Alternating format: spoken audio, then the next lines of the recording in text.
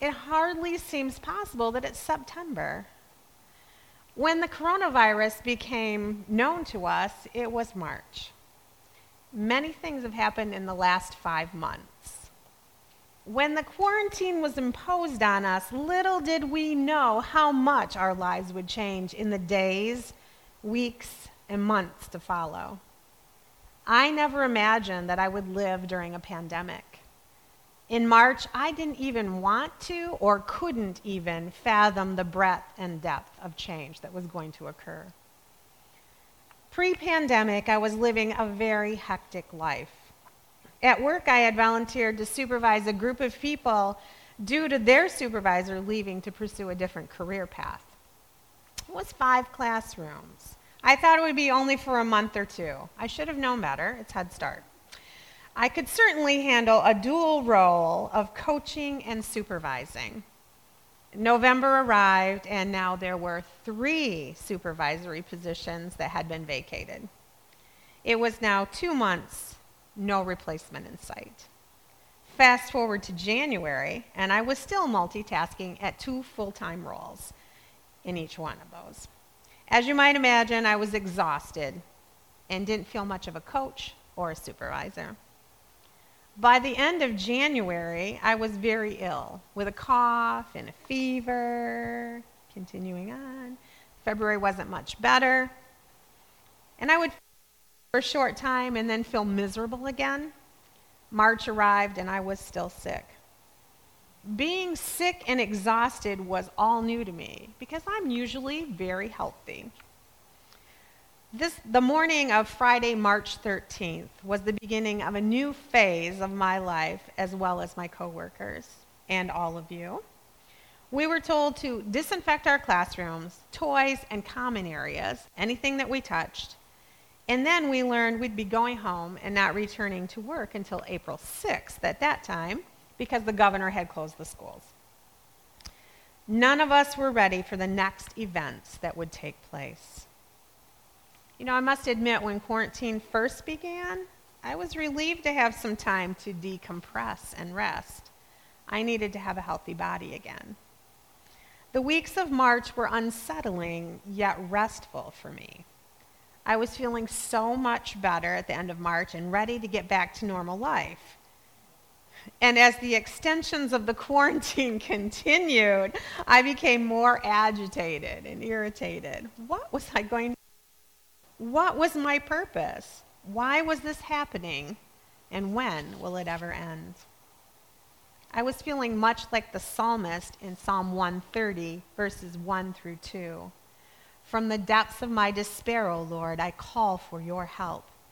Hear my cry, O Lord. Pay attention to my prayer. I'm sure that I was not the only person having these feelings. Being isolated from family, friends, and favorite activities was very difficult. Transitioning from a busy, hectic life to one of solitude and isolation certainly caused me some anxiety.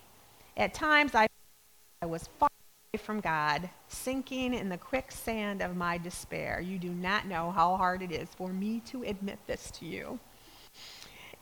It was crucial that I find my way back to God.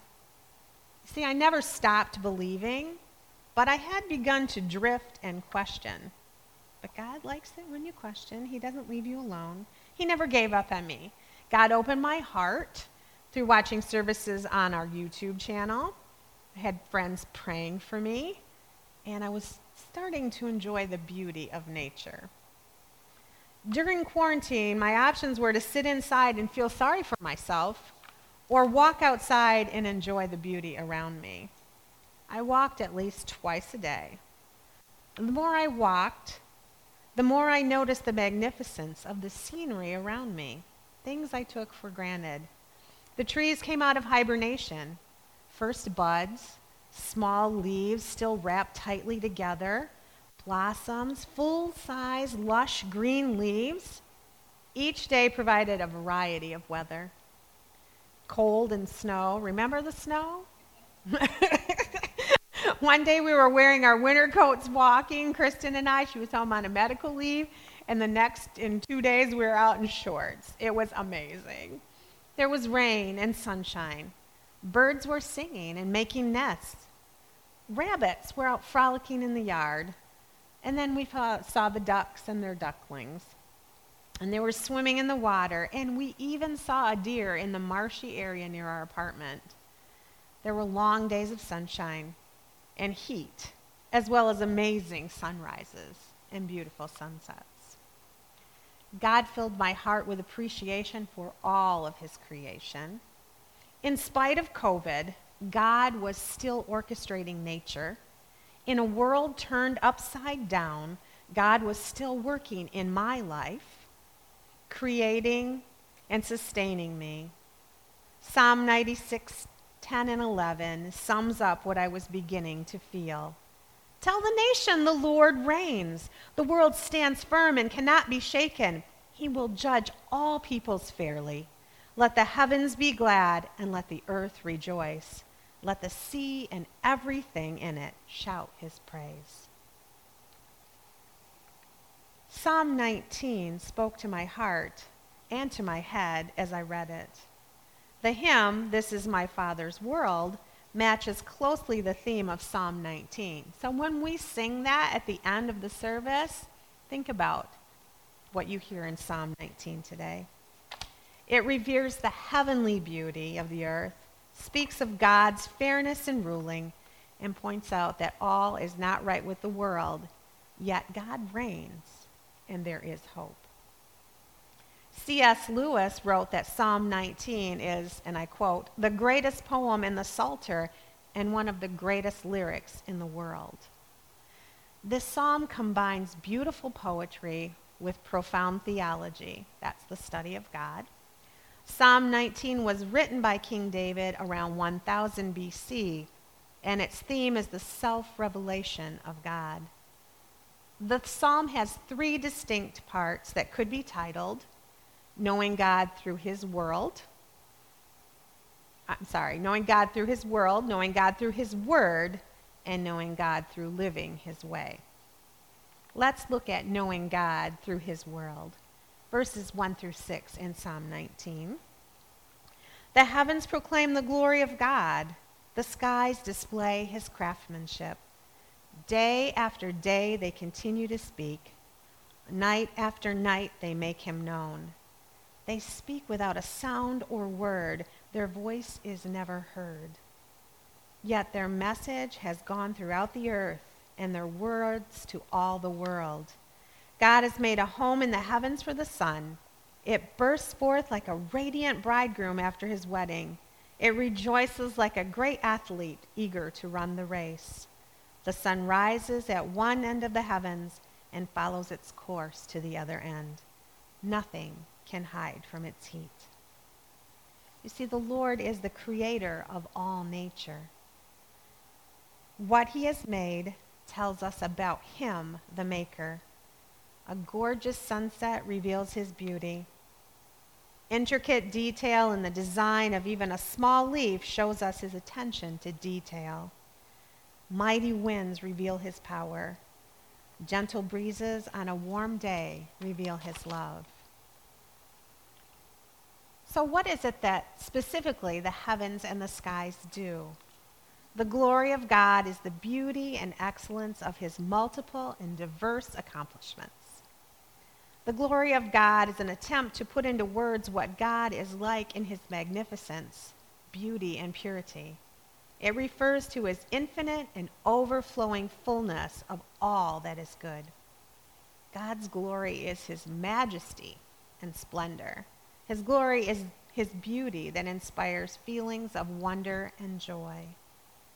It's the perfect harmony of all God's characteristics into one infinitely beautiful and personal being.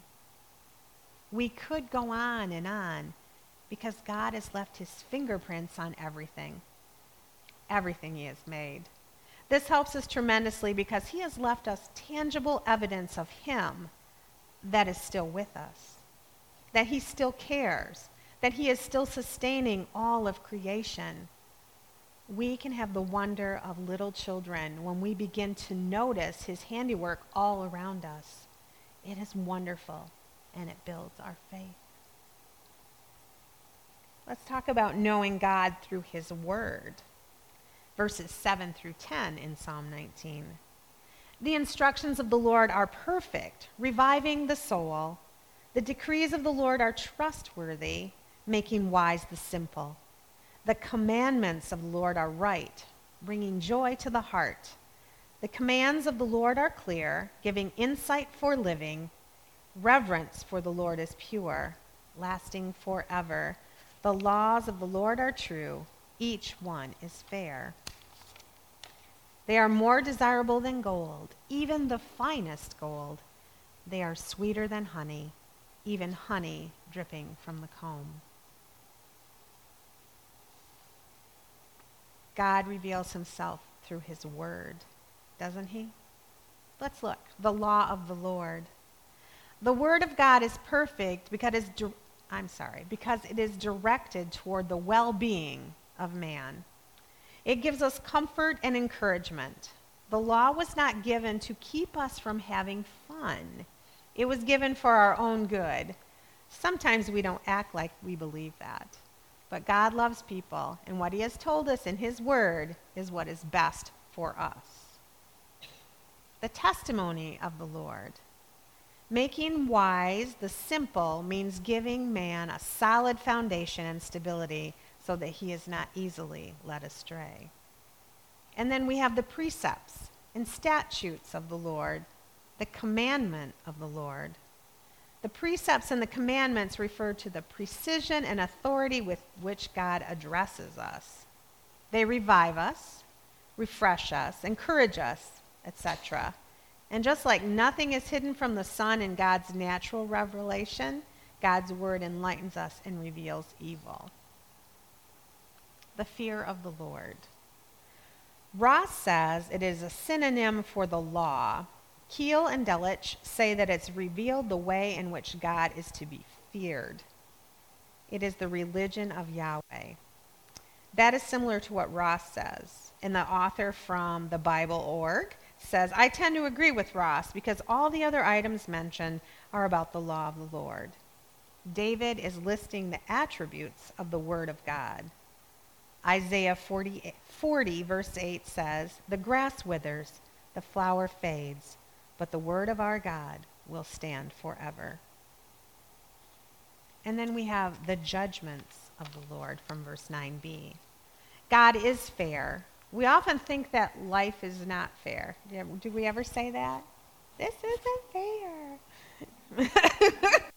I remember saying that lots of times as a child. This isn't fair. Like when my brother played with matches and we both got grounded and I didn't do anything. This isn't fair. Or when someone at work does something they're not supposed to and then you get a whole new policy. This is not fair. None of the rest of us were doing it. Take care of it. See, there is much injustice in the world, but it's a comfort to know that God is fair and will work it out in the end. Because are we to be the judge? Probably not, right? So here's the response in verse 10. We see that the scriptures are very valuable to David. Why is it if David spent 6 verses talking about the natural revelation and only 2 verses talking about special revelation, that his response focuses on the special revelation? I think that it's because natural revelation is designed to bring you to the recognition of need for special revelation. Let me repeat that. Because natural revelation is designed to bring you to the recognition of the need for special revelation. Special revelation is more important. It is where our focus should be. We should look at the rest of the world through the lens of Scripture. David recognizes that God's word is good for him. It is more desirable than gold because gold does not satisfy. Did we not hear this in some of Pastor Rod's Reboot messages? You always think you need a little more, but through Scripture we can know God and have relationship with him, and that does satisfy. So let's look at some descriptions of God's word that he uses. It's perfect, sure, right, pure, clean, enduring, It's forever, it's true, righteous altogether, more desirable than gold, sweeter than honey. Do you know anything else worthy of such a description? One wonderful thing is that Jesus is the Word made flesh. John 1 and 14. This is a description of him. This is one example all throughout God's Word. We learn about God who spoke or breathed or inspired these very words. And you know, this was written before Jesus. But there's always the foretelling. And it fits him so perfectly, doesn't it? All of these descriptions. And we also know God through living his way. Verses 11 through 14. They are a warning to your servant, a great reward for those who obey him. How can I know all the sins lurking in my heart? Cleanse me from these hidden faults. Keep your servant from deliberate sins. Don't let them control me. Then I will be free of guilt and innocent of great sin. May the words of my mouth and the meditation of my heart be pleasing to you, O Lord, my rock and my redeemer. As we know and experience God through his creation and his word, our hearts will desire to please him. And the reason, from 11a, because the word warns him of evil. In verse 11, David says, by them, the precepts and commandments, is thy servant warned. So Scripture warns us of our inherent evil, our sinfulness. Scripture warns us of our condemnation and destination without God. It tells us what's coming in the future, and that's our judgment. Scripture warns us of specific temptations and sins. It tells us what not to do. Scripture warns us of our obligations. It tells us what we should do. So it's there. It tells us what we shouldn't do and what we should do. But sometimes we want to have our own way. Because obeying the word brings great reward, there is peace and pleasure in obedience, no guilty conscience. When your conscience is bothering you, there is no place to hide and you are miserable. But if you have done right, then you can be at peace no matter what the circumstances. And the result? A prayer of the psalmist feeling convicted in his heart. It reveals God himself to us in our heart. When we spend time gazing on the beauty of the Lord in his creation and in his word, we begin to realize how less than beautiful we are and cry out to God for his help. This prayer shows us that only he can cleanse our hearts and make them acceptable in his sight. David's response should be my response when he takes in the beauty of creation and understands the message of the special revelation he is humbled. These three themes all speak about the Lord in perfect agreement. Let's just look at a simple example.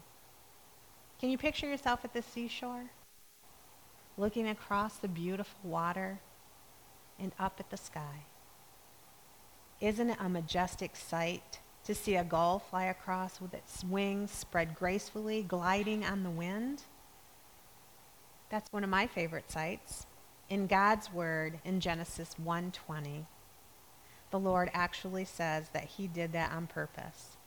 Let birds fly above the earth in the open expanse of the heavens. He made the birds to fly across the sky for us to enjoy. They are for us. In our hearts, we marvel at the beauty and grace of our Creator God who made these majestic creatures. Do you see it? His creation, his word, and our hearts all in agreement as he reveals himself to us? Next time you wonder about something about God, remember these three ways. You may be surprised at how it helps you discover the truth. God has provided so much for us. May we know God in his world, grow in his word, and live in his word. Cast your cares on Jesus, release your anxiety, and fill your heart with his love and truth.